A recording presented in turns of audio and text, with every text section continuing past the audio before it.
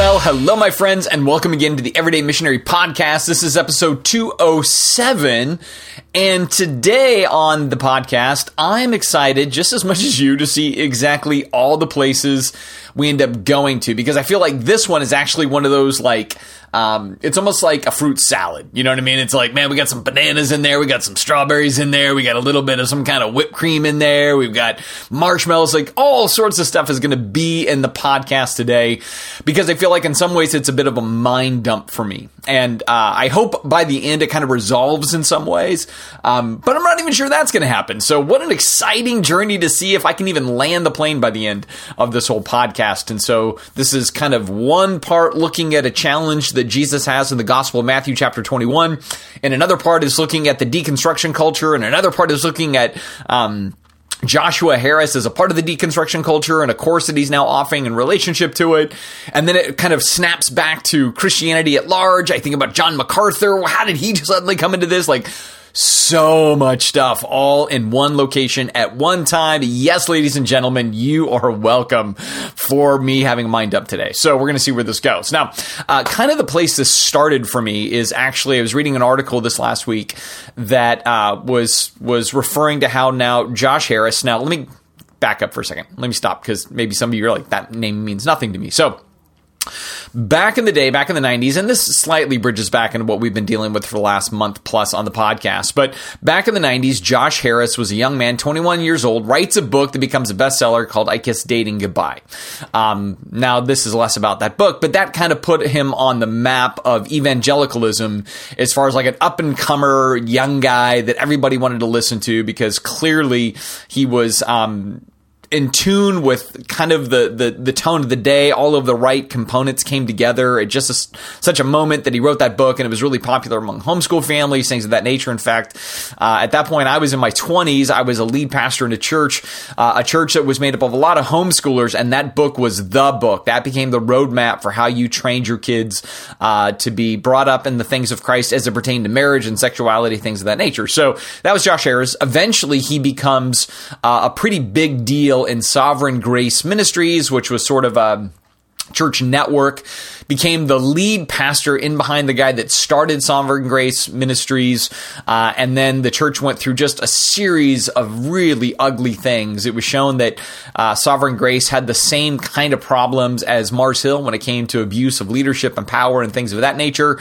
Then on top of it, the flagship church where Josh was at, where he'd come in behind the guy, C.J. Mahaney, who had started Sovereign Grace Ministries, they had a big kind of sex abuse scandal surrounding all of that. And so from all of that, Josh decided to resign his position at the church, go to British Columbia to go to seminary up at Regent.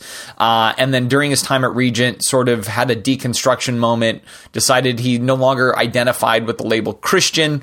And that's kind of been that way now for maybe a year and a half or so, something of that nature. And then just in the last week, he has now released a course, if you will, that in Christian circles are saying, oh, this is just Josh Harris making money on a deconstruction course. So how to deconstruct your Christian faith for $275, right? So that's kind of what it was cast as.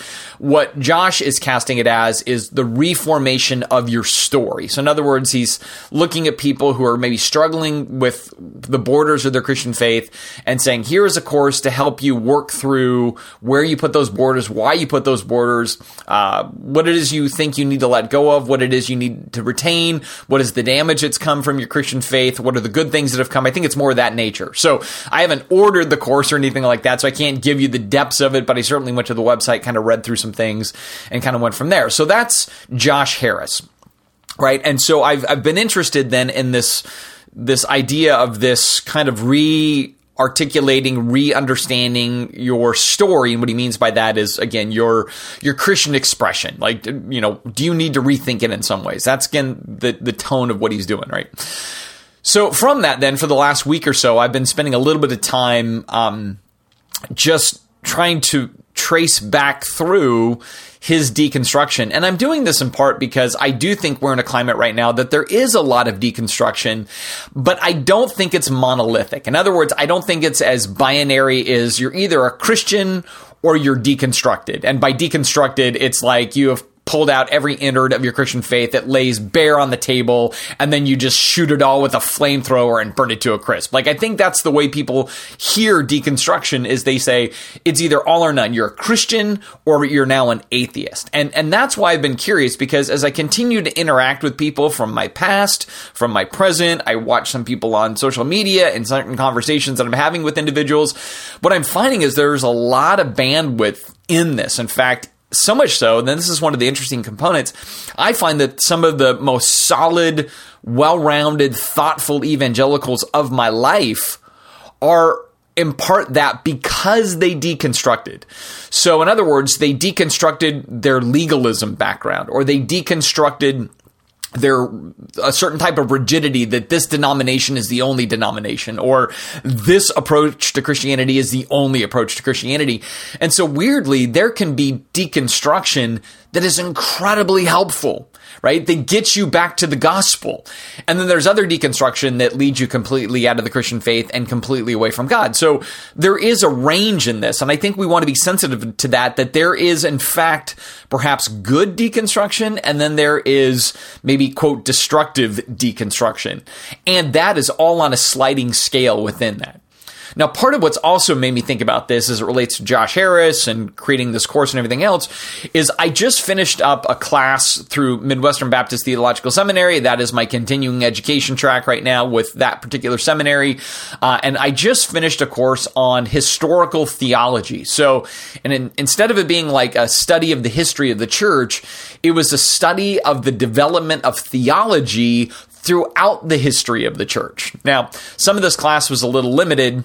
And that, frankly, where I think its weakness was, is it didn't consider the Eastern Church, because that's just something we don't do. One of our biases is, especially as Protestants, is we had a fight with the Catholics. So oftentimes we teach theology and Christian history more in relationship to the Western Church and how we had the Great Divide with, the Protestant Reformation and everything else. And we completely forget the Eastern Orthodox Church, the Coptic churches, things of that nature, which is a real crime, because it just shows, again, sometimes that the world revolves around you, whether you mean it to or not. And that is even true to church history. We let it revolve around us. We let it revolve around our schism, our breakaway from the great beast. And then there's this whole other half of Christianity that we almost know nothing about. And yet that's maybe what I'm thinking about here a little bit, that over the course of the development of theology throughout Christian history, there's been a number of moments of deconstruction. If anything, if you look at Martin Luther and you look at the Reformation, all that was is a moment of huge deconstruction. He looked at his church and he says, this can't be right. Indulgences can't be right. And from that, it led him into, wait, this understanding of works and salvation, that can't be right. There's got to be more to this story. And he so massively deconstructed his understanding of Christianity and faith that literally he started a new version of Christianity, right? Like, that's how bold that was, right? And it was ugly, it was painful, it was hard, it was incomplete, he was imperfect in the context of that, but that's what happened.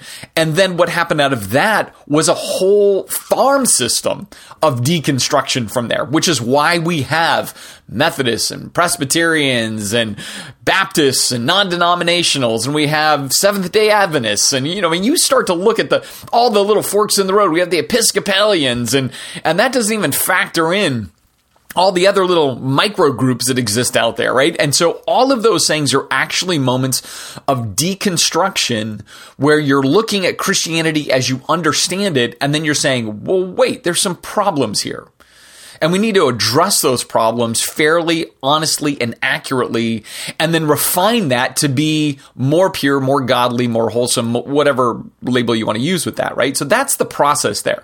And so maybe in part, I wanted to start off with that a little bit, because I do think right now there is this reactionary thing we have, right? So it's kind of all or none. The idea that there can be a nuance in there where you're like, that's the good and that's the bad inside the thing, and I see the good and I see the bad and I try to move forward. Like, that's a much harder thing to do. We'd rather just pick a camp, right? Like I joke about this. We'd rather pick you're conservative or you're liberal. You believe in critical race theory or you think it's an abomination of the devil. Just any number of things. You're for Trump or you hate his guts. It just, the list goes on and on and on, where we run to the furthest corners on this spectrum of ideas as opposed to trying to figure out the nuanced things in there. And to even be honest, as we look back and think, man, has this been true to us before? And is there good things to pick up in there as well as some bad things to discard, right? So maybe just starting there with deconstruction as we talk about some of this, I want to be cautious that we don't say we have to pick a side. You believe in it or you oppose it. Because frankly, some of the best parts of Christianity have come because people deconstructed it. And some of the ugliest parts are because people had deconstructed it too. So again, we want to have some clarity on that front, at least some honesty about that. That's one thing. The second thing, and thinking about this history of theology course, and then thinking about Josh Harris, and then eventually I'm going to pull in John MacArthur to all of this. But in there too, I was thinking about how much in the process sometimes of the deconstruction that can be good, there can come a dogmatism out of that is bad. Right? And so we deconstructed, we figured out the truth, and whoever came before us was wrong. And now finally, after 1,500 years, now finally after 1,750 years, now finally after 2,025 years, we're right. We nailed it. Our group is the in group. Every other group is the out group. And so there becomes then in this sense not only of we finally, after a long period of time, solved the real essence of Christianity, but in that, and we are proud because we solved the real essence of Christianity. In fact, I saw a great meme recently where it kind of shows the birth of the church on this big org chart, like a big flowing chart. So imagine over to the left, it's like Jesus. And then off that, you have a line that forks in two directions. And it's kind of like maybe the Eastern church and the Western church. And so the church under Peter versus the church under James. And then those fork off and those fork off. And you get this constant forking effect going off where it keeps breaking off and breaking off. And so by the time you get all the way over to the right, there's like 1,000 little lines of all of these forked breakoffs, right? Just like kind of the March Madness bracketing system. And then it shows this guy circling one of those 1,000 little lines, and he goes, here we are, true Christianity today after 2,000 years, right? Just discrediting the other 999 offshoot break-off lines. And I think that's the danger in there. So there becomes this, we finally solved it. Everybody who came before us knew less than we know now, and we are more holy and accurate and truth-centered than anybody else. That brings me then to something with John MacArthur, where it was interesting because I cut my teeth on John MacArthur. I have his commentaries in my library. I still think that they are some of the most useful tools when it comes to, kind of looking at the text and everything else. But I was thinking about it, and maybe to go a step further, my faith became serious by a book he wrote called The Gospel According to Jesus. I read that back in, I think, 1991. And from that, I became very passionate about my faith.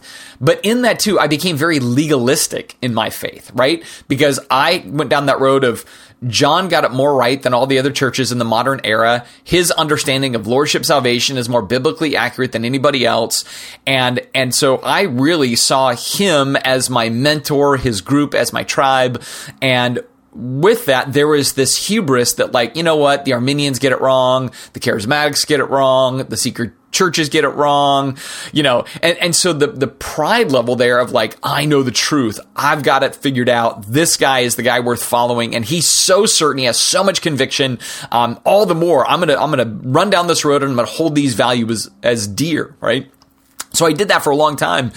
And in the context of that, man, I hurt a lot of people. I ran over a lot of individuals. I beat a lot of sheep because I was so certain that vision, that one little line of 1,000 after 2,000 years is the way to do this. This is the one singular truth, the true expression of the Christian faith. And in that, there was just so much arrogance involved, but in the name of truth that I just didn't even see, because I'm like, man, my job's to defend the truth, to preach the truth. You don't like the truth? Too bad. It's like black hot coffee. You either swallow it or spit it out, right? Like, that's how clear it was in my mind until I went through some deconstruction. And I'm like, wait a minute, what's the essence of the gospel? What's the essence of Jesus? What is the essence of the biblical narrative? What is the essence of what we should truly embody if we're truly transformed by this truth of the Bible, right? So there was just this series of things where there was deconstruction. And so often what happens in deconstruction is then you kind of swing the opposite direction. And so I swung the opposite direction. I sold off all my John MacArthur commentaries. I was like, that dude is just way too arrogant and proud. And I was kind of done with him for a while. And then over the course of time, I kind of swung back around a little bit more and like, okay, now I can see the nuances. The commentaries are great. Some of his commentary in society, not so great to me. Like I could find some blend and balance in there and everything else, right? That's kind of what I did with that for a while. So now I'm going to get to like maybe the center of what then I'm getting at today as I bring those worlds together, as far as like some deconstruction's good, some deconstruction's bad. Here's a guy that I looked at and really was just like hardcore truth, hardcore Bible. I embraced that wholeheartedly. I did a lot of damage to people in the process. Then I kind of deconstructed that, found what I think is maybe a center and everything else. And then I've continued to do life and do ministry and work through things and face problems and see realities and all of these different things kind of coming together. And that then brings me to this question then of looking at all of that mess. Like I said, it's a fruit salad of what constitutes true Christianity, and what would a true Christianity most look like? And then from that, what are the things we should most value in the context of this expression of the Christian faith, and are we doing that? And part of that is, I think in there sometimes we have some biases, either obvious or latent, that attribute a value system to then how we understand and express Christianity. And I guess the question I'm raising today is, are those in line with what we tend to see in our founder? Or are those in line with this notion of what we perceive to be truth? Or even in that, how we see truth as being most guarded or played out? Now, I don't know if I'm going to be able to answer all of those in this podcast, in that, again, this is a stream of consciousness, fruit salad kind of thing. But maybe here's what I'm getting at. As I was thinking about John MacArthur, I was watching some content of his this last week. And I remember as I was reflecting on it, here is a person that I have looked at for a very long time as a person that would be iconic for elevating the truthfulness of Scripture and the truth of Scripture and the need to get Scripture accurate.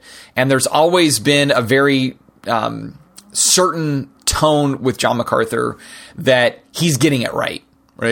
That he and the people that come through Master Seminary and the people that kind of run in his theological circles, they're getting it right. And so what I found myself plagued by as I was listening to him in this particular clip is I'm like, so the people that get the truth most right, what should be the fruit of that? Is the fruit of getting the truth most right, is it conviction? Is it academic accuracy? Is it the ability to show a cogent relationship between all of the components of Scripture so that you can build an airtight case for every topic on every issue and show how all things theological integrate into a single cohesive picture? Is that going to be the way you know somebody most has nailed the truth? Or is there something else? To me, there's something else. And that's maybe what struck me as I was watching this thing of his, which was less about him talking about Scripture, and it was more about a number of societal issues right now, kind of cultural issues where the Bible doesn't directly speak to that, and he was kind of sharing his personal take on it with as much conviction on that as there would be about anything he would teach out of the Bible. And I remember I thought, here's a guy that I feel like really knows the truth, but I more and more struggle to hear Jesus in there, or to see Jesus in there. So there was this tone of truth, but the absence of grace, or the absence of humility, or the absence of sensitivity, the absence of compassion or kindness in this thing. And then I started to reflect on it more. And I'm wanting to be really cautious here, because what it's going to sound like what I'm doing now is like, oh, you're judging John MacArthur. And Jesus says, do not be judged lest you be judged. And so I want to confess that there may be some of that in there. My intention is not to judge. I'm trying to kind of coax out of this what it was I'm trying to work through and understand. But I go back to this idea even of that passage in Matthew 7 as far as the idea of, do not judge lest you be judged, deal with the log in your own eye so you can deal with the splinter in your brother's eye.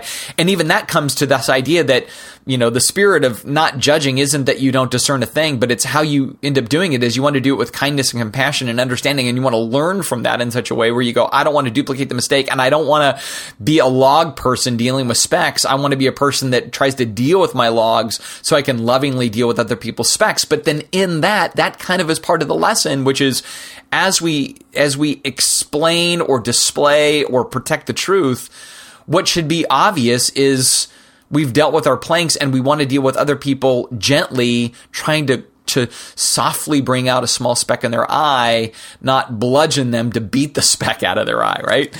And so maybe that's what I started to realize. I'm like, man, if we are most accurate with the truth, we should then be most generous with our dispositions. We should be most gracious. We probably won't sound like an Old Testament prophet, but will sound much more like Jesus to the masses. We will sound like Jesus to the broken because we know what it was like to be broken and be rescued by Jesus. Like that would be more it. Or we would be so in tune with the truth, the Spirit would be running wild and free in our life. And if the Holy Spirit is running wild and free, it's going to be love and joy and peace and patience and kindness, right? Like honestly, the truth should lead us to Spirit surrenderedness, and Spirit surrenderedness should look like the fruit that He displays. And if we don't seem to have an obvious display of those fruits, but rather we sound like we have such conviction that it comes across as pride or arrogance or callousness or abuse or whatever else, that is as far from the Spirit as you can be while still proclaiming the truth. And that's not a foreign thing to the Bible. In fact, when I think about the Gospels, so often the reason I am certain that the writers of the Gospels spilled as much ink as they did about religious leaders is because they knew that Christians would be tempted to become like the religious leaders. Like, that's why they're writing it. They're writing it to Christian communities, and they're not writing it to lost people. The Gospels were written to Christian communities, and I think all four of the Gospel writers knew, like, man, if there's any temptation that's going to be there for this community, it's going to be to love the truth at the cost of living out the truth. It's going to be to defend the truth at the cost of the grace that is embedded in the truth. And if anything, we got to make sure that they keep in mind who this religion's all about, that it's not about the book, and it's not about their system, and it's not about their creeds. It's about a person named Jesus who displayed to the world, this is how you love the world so much you give yourself for it. This is how you love broken people. You come in to rescue broken people by being a healer to the broken, not by being a condemner or a slammer of the broken, right? Like all of that is just true to the story. And so from this, I'm going like, wait, if we're going to be people of the truth, if we're going to say we really got Christianity right, we are going to look like Christ. And we're going to look like Christ in attitude, action, and affection. And if those things are not true of us, then it's not that the truth is wrong, but it's us understanding the truth that is wrong. And in that, we're using the truth in wrong ways. We're using the truth as a weapon. We're not using the truth as a medicine. Because if the truth is a medicine, then we know that we're sick. We need the medicine to heal us. And if we're truly getting healed, we're going to display something very different than what you see in religion. Because that's what I realized. I was listening to John and I'm like, this sounds exactly like the religious leaders of the New Testament. They believed they had the truth. They were defending the Old Testament. They had a lot of extra rules to defend the Old Testament. And when I was thinking about my history of theology class, so often that was the case. It's like we have this discomfort with the Bible sometimes, I think, as human beings. And that is that God gave us a book that is wild, it's organic, it's confusing. Sometimes it's beautiful. Sometimes it's ugly. Sometimes it's bewildering. Sometimes we read it and we go, man, that inspires me. Other times we read it and we're like, I don't even know what to do with that thing. I I don't think I've ever wanted to boil a goat in its own mother's milk. And so I don't think I'm going to have a problem keeping that law. You know, like I don't know what to do with it though. And there's some funny stuff in there about private parts that I don't even have a clue what to address there. And then there's other things that ask me to do things that I go, that doesn't work in the real world. Like, you know, again, if somebody sues you, give them more than what they sued you for. Like that doesn't work. You got to take up your own mantle. You got to get an attorney. You got to stand up for yourself. Like, Jesus, come on, bro. You know, like there's so much stuff in this wild, crazy, organic, bizarre book that I think God kind of gave it to us at that level so that we would wrestle, that we would be dependent, that we would pray all the time, all throughout the day. God, help me to do this crazy thing you gave, because it is so rich in the essence of what life is all about. But we want to take that book and we want to strip it down to the studs and then categorize it into a systematic system. And then in the systematic system, we want to say this system is the right and only system, and all other systems are broken in comparison to this system. And therefore we want to go ahead and judge or be harsh with others because we have come up with a system where we dismantled the Bible into all of its aggregate parts, recombine it into our image and likeness, and then we use it as a weapon against others, as opposed to let it be what it is, which is a book that says, you know what? You know less than half of everything, especially even how to read this thing sometimes. And therefore, we need to be reliant on the Holy Spirit. We need to be reliant on Father God to teach us and guide us in these things. We need to be reliant on Jesus by saying, Jesus, I'm going to use your life as the benchmark of my life, and what I see modeled in you, I want to do, because I know if I model you and I do what you do and I think like you think and I act like you act, that's getting me way closer to understanding what this book is truly all about. That's when I'm guided into the truth, when the truth sets me free, when the truth shapes the way I'm to be in this world. And by that, what I mean is the truth should shape us to be like Jesus, because the word is more than the book. The word is the person of Jesus. And if I'm listening to the word that is Jesus, I'm watching the word that is Jesus, then I'm going to have a whole lot better grip on the book, right? So hopefully that rant made some sense there. But that's what I've been thinking about more and more. Like, what is the essence of truth? What is the essence of following Jesus? What is the essence of doing this thing well? Again, it ends up looking like him. It ends up thinking like him. It ends up with the tone of him. It ends up with the tone of the Holy Spirit. It ends up with life and peace because we've set our mind on the Spirit. The weirdest thing in Romans chapter 8, when he talks about this, he talks about the mindset on the flesh and the mindset on the Spirit. I think it's important for us to understand that you can have a fleshly mind that defends biblical truth, or you can have a spirit mind that defends biblical truth. And the difference between those two is radical. It is radical.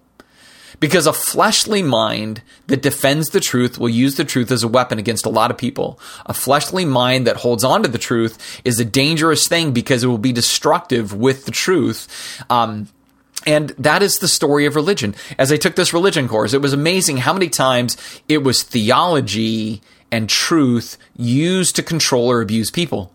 Or even recently listening to the Fall of Mars Hill podcast, it was the same thing. Like, if I look at Mark's theology, if I look at the theology of Mars Hill, certainly we could all quibble about, Reformed theology and things like that. But here was a place that, like, we're taking the Bible seriously. We're going to fight for the Bible. We're going to die for the Bible. We're going to make sure that people understand the Bible's a big deal, and we want to make a big deal of it here.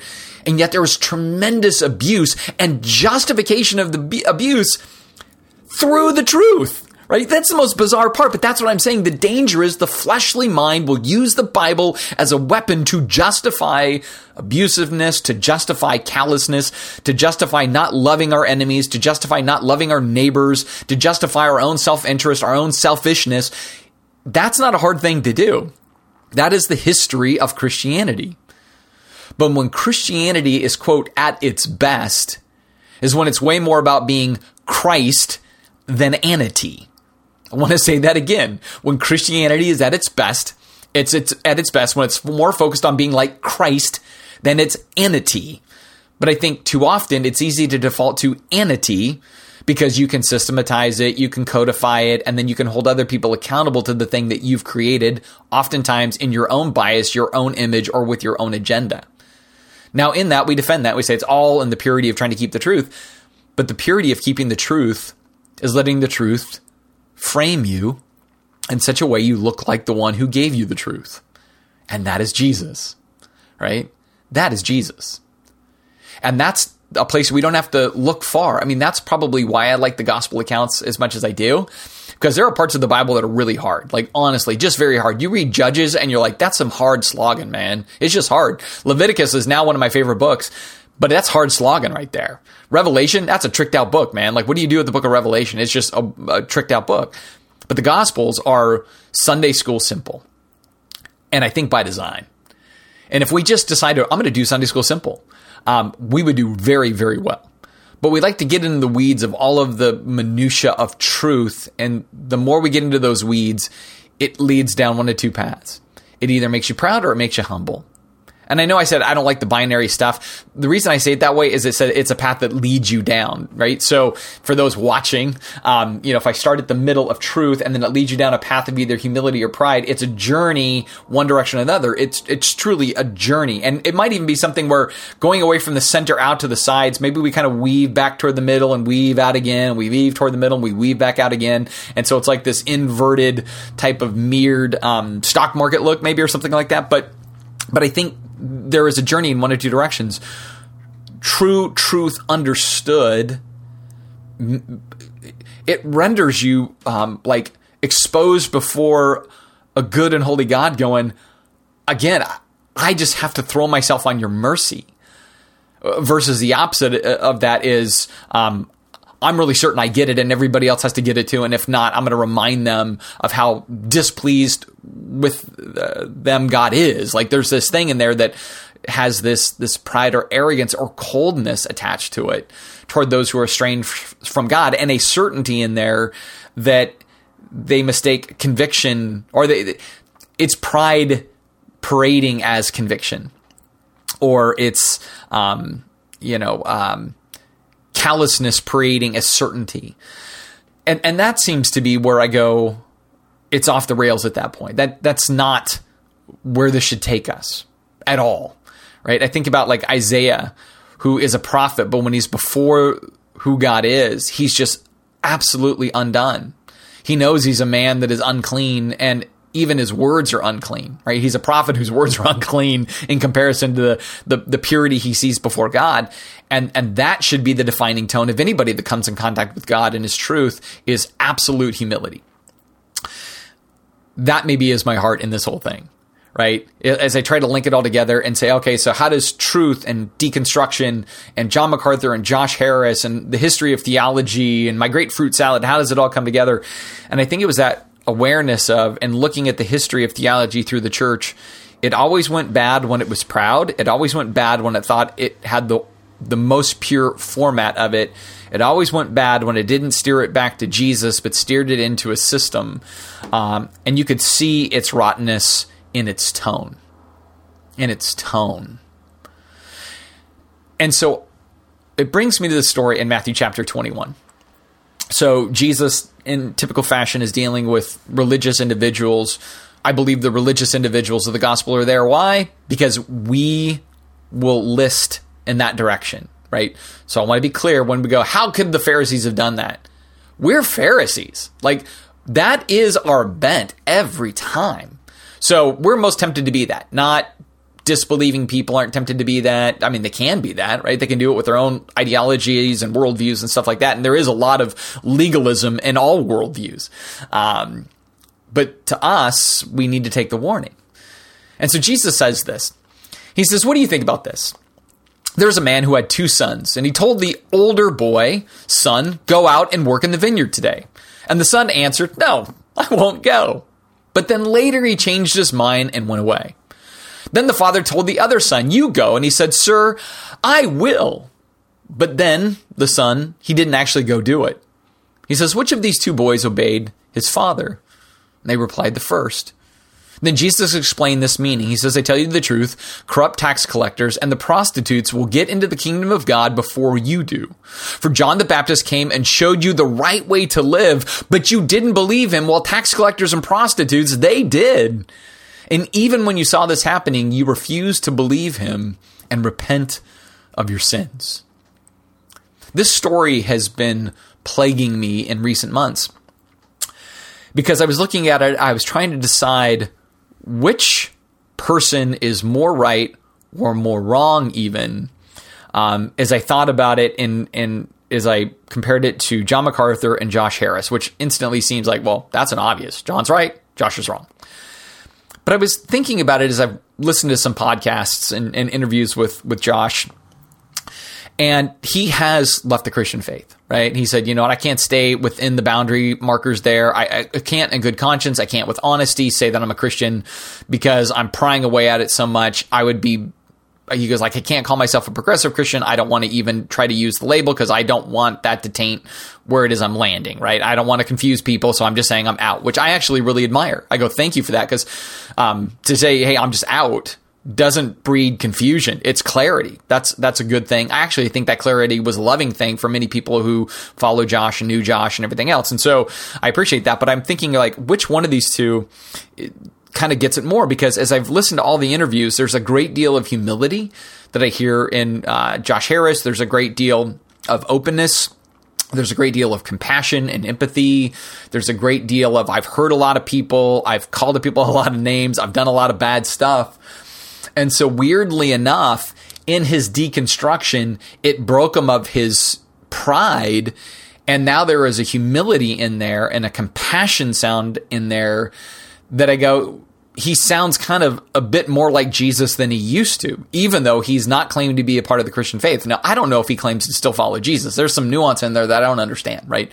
And I'm not trying to make a statement about he's okay spiritually, he's in, whatever. That's not what I'm getting at here. I'm trying to think with the nuances for a second. But anyway, here's a guy that's deconstructed, left it, but sounds a lot like the fruit of the Spirit, where I was listening to some of the things with John MacArthur, and I go, here's a guy that I've always admired as a dude that really gets the truth, but I don't see a lot of Jesus, or I'm not hearing a lot of the fruit of the Spirit. Or even in that, I would hear a redefinition. Well, love is to state the truth. And I'm like, well, if my wife is only sensing my love when I state the truth and there's no other elements to how I love my wife, if I'm just like, here, I'm just here to tell you the truth, honey. Here's the truth, all right? Whether I liked your dinner or not, here's the truth. Whether I like what you did or not. Like, that would not be love to her. She'd be like, you're an abusive person, you know? So I wanted to be cautious that when we think love is about telling people the truth, I'm like, all right, love is about telling the truth to people the truth in a way that they know they're loved, right? I mean, I was even thinking about that from listening to this Mars Hill podcast. Mark would often say, I'm telling you the truth because I love you, as he would run people over with his bus. And so I'm like, man, we've even taken the idea of love and turned it into a justification to be harsh or cruel or cutting, as though that's loving. And I go, no, you would not do that with your wife and kids. You would not do that with people you genuinely care for. You would actually want to come alongside and help them get it. You wouldn't want to bludgeon them into it.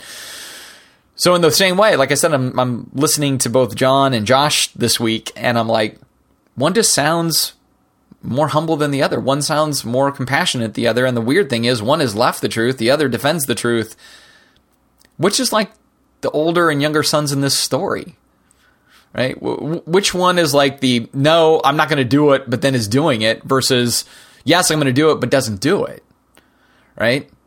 Which two persons is in worse space? Is it the one that says, I fight for the truth, but it doesn't look a lot like Jesus, doesn't sound a lot like the Spirit, or I've jettisoned the truth, but boy, I want to sound more like Jesus and more like the Spirit? That's a conundrum, right? And I don't say that to render a decision that says, so John isn't really saved and Josh is really saved. I'm not, that's not my thing here. I'm not using that. I'm using this as a tool, not as a conclusion. And I'm not trying to say that, I think John MacArthur is like a terrible guy and Josh Harris is so amazing. That's not my thing.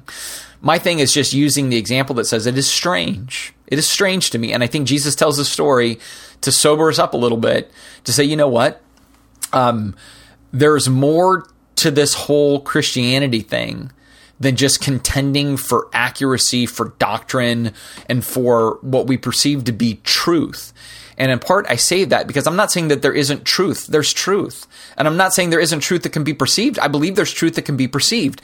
Now, in that, based on the history of theology, based on the plethora of denominations today and little nuances from evangelical to evangelical to evangelical, nobody's nailed this one, which is why there should be humility, right? Like, honestly, if you think you've got it most right of anybody in all of history and all of the global church, you should be very nervous before God, because I think God actually engineered, again, like I said, this book that is confusing and beautiful and challenging and bizarre all in one, so that we are every day super dependent on him to navigate that book, not so we can, again, slice it into pieces, reorganize it, and say, I've got it all figured out. So the design, again, goes back to humility. The design says, you know what? I am going to want to rely heavily on you to do this, because I know I don't have it all figured out. I can't have it all figured out. I'm human. I'm finite. God, you're infinite. You're divine.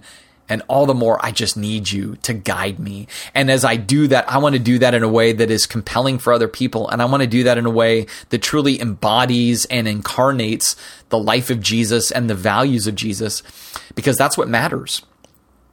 And so from that, maybe my simple walk away in all of this is, if we are people of the truth, and you go, man, the truth matters, we must contend for the truth, then what the truth is going to look like is Jesus.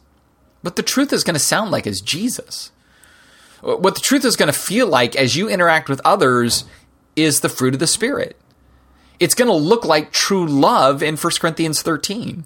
Like, that's the outcome. And if it doesn't look like that, and the world around us can't see that, then it's not the truth as designed that we're holding on to. It's the truth as redeployed in our own image. That's what we'll end up living out. And that's why I love the story that Jesus tells so much, because he's telling the religious leaders who, again, I want to be clear here, did not have a low view of the Bible. They had an incredibly high view of the Bible. In fact, so high, they made sure they created other rules to reinforce how high they held the Bible. And Jesus says, yeah, but you're like the son that says, yeah, I love the truth. I love the truth. Just don't ask me to actually apply the truth. See, they defended it. They guarded it. They fought for it, right? They advocated it. They preached it. They taught Sunday school classes about it. But their disposition, their interaction with their world did not show it. Where the other one that says, no, I'm not doing that. That's crazy, man. That's crazy truth. I don't want to do that truth. That book's nuts. I'm not going to live according to that. But then they go and do it. They start living like what it actually calls them to do and to be and to display in their world. See, I think this, in part, in my mind, as I continue to work through evangelicalism, and do we kill it or do we keep it or whatever else, I keep trying to figure out what's the core of the problem. And the core of the problem is an evangelical community that wants to fight about inerrancy and inspiration and the truthfulness of the Bible, but keeps not showing up to actually apply its true fruitfulness. Wants to fight a culture over every kind of ethical issue, over every kind of freedom of religion issue, you name it, but doesn't want to actually carry gear 2 miles. Doesn't always want to actually turn the other cheek. Doesn't actually want to come alongside broken people. They would rather want to protest how broken people, whatever it is, want some kind of access to something or rights about something or fairness in something or whatever else. And we go, no, that's not the way we want to do it, because we got to make sure we hold the line on these things. And we're just then not known for the fruit of the Spirit. We're not known for the disposition of Christ. We're not known as people who have the same heart for the world that God had, which the heart God had for the world is he so loved it, he self-sacrificed for it. He self-sacrificed because he loved the world. And I think if we start to embrace that the outcome of truth, the outcome of Scripture is to feel like the Spirit feels, and in that the people will feel how the Spirit feels in their lives through our lives. If it's that we begin to look like Jesus, who is the friend of sinners, and by that it means they said, he's my friend. He cares for me. He hangs with me. He eats with me. He chills with me. He supports me, defends me, stands in the gap for me. Like, until we're like that, until we're like the Father who, again, is so wanting for the restoration of a world that he sends his own kid to go and love enemies. Until that is the case, we will not make an impact in culture except a negative one. We'll just keep ranting about how others don't follow the truth. We will become the ethical referees of society. We'll forget that Jesus didn't call us to kind of stop bad behavior. He called us to see people made new. He called us to love others into a relationship with God, not to bludgeon, guilt, condemn others, because that's not leading anybody to God. It's not leading anybody to God because it doesn't even represent God well. It represents the antithesis of what God's all about. John 3:16 and 17 is the most important thing in my mind because it gives the mission statement. Not only that God loved, that he sent, but in that he didn't want to condemn the world, but rather that the world would be saved through his son. That's verse 17. That is to be our desperation. So maybe here's my challenge for us as everyday missionaries. Stop fighting for the truth, right? Stop fighting for the truth. Start living the truth. Right? Because the greatest way you can defend the truth is to display the truth of Christ, the truth of the Spirit, the truth of the Father. The greatest way you can prove the truth is true is that it's true in you. Right? Imagine if we weren't the grumblers and complainers. Imagine if we always were displaying joy. Imagine we were thankful in all circumstances. Imagine if we were really loving our neighbors at the cost of our own personal comfort, ease, freedom, or whatever. Like imagine if we actually thought the truth mattered and we did it, right? Imagine if we said we're really going to try to be like Jesus. Like imagine that, you know? And I'm not saying we're not trying in some ways, but I'm saying this should be the primary thing, the most important thing. I am certain that the greatest apologetic today is not making some great defense about how there's a maker that created the universe. I'm certain the greatest apologetic today is that a humble people are serving the world around them. And they're saying, I give my credit to God who gives me the strength to do all of these things. And I'm going to continue to do that. I'm going to turn the other cheek, go the extra mile, love my enemy. I'm going to reconcile when there's broken relationships. I'm going to give to the needy and I'm going to give to the poor and I'm going to pray all the time. And I'm going to take this book and I'm going to know this book, not so I can use this book as a weapon, but rather so I can use this book as a medicine for my life and your life. And I'm going to care about you in the same way that I care about me because Jesus cared for me when I didn't care about him. And that is the essence of the truth. That is how the truth sets you free, because Paul tells us in Galatians, how does freedom play out? You don't use it for yourself and you don't use it against others. You use it to serve others in your life. See, to me, this is a powerful notion. So I know we've had this fruit salad. I've stirred it all together. Hopefully, as I serve it up, you go, oh, I can tell it's a fruit salad and it can taste okay, right? But I hope we start to get this and embrace this and live this, where what I'm advocating here is not a downplaying of the truth. What I'm advocating here is an upplaying of the truth. What I'm advocating here is the truth actually does what it's meant to do, that we would stop wanting to make it kind of this academic defensive thing, and instead we would make it a restorative, reparative, corrective, mobilizing, and inspiring thing. And from that, it breeds dependence. It breeds the need for wisdom from God. It causes us to throw ourselves on him and say, I am so absent apart from you. I need you to do this in me every day, right? Every day. Because what our heart should be is that the world can see Jesus in us, right? They see Jesus in us. They feel Jesus in us. They feel the love and compassion and opportunity of Jesus. And they feel the healer of Jesus in what we do. They feel the friend that comes alongside in what we do and say. Like, all of that matters. All of that matters. And I admit my heart has been super broken in the last 18 months to 2 years as I've watched my evangelical community be very much not like Jesus in many ways. I don't mean that across the board. In fact, and I'll always feel bad at this because I feel like then many of you who go to Redemption Church are listening and you're like, great, this is how Matt sees us. We're not ponying up. That's not it. There's so much of Redemption Church that I actually think gets this and owns this and believes this and wants to do this. And we're all growing in that, and we're all sort of saying, God, help me more in that, you know? But I, as in a wholesale way, as I'm a pastor and a leader in the evangelical world of the United States, when I look around there, I just get brokenhearted, like just super brokenhearted. Because so often I'm like, it just sounds like Christian privilege and entitlement and because, Christianity by and large is has a certain level of influence and power in the culture. It wants to hold that, which again, in the history of theology course that I was going through, that was always the same. Theology was a mechanism for control, power, and wealth. And I go, how tragic that is so opposite Jesus. So, it's literally damnably opposite from Jesus. Theology should never lead to power, control, and wealth. Theology should lead to humility, graciousness, and this idea of generosity. Not holding power, but giving empowerment to those who don't have power. Like, that is the essence of Christianity. That is the essence of Christ over anity, not anity over Christ. And I believe if we look ourselves in the mirror, we embrace some of these truths, we do some of the hard work of prayer, dependence, fasting, humility, just an honesty of our limitations, and therefore we're driven to the vastness of God's potential in us. The more we do that, we will be unstoppable, compelling, and beautiful everyday missionaries.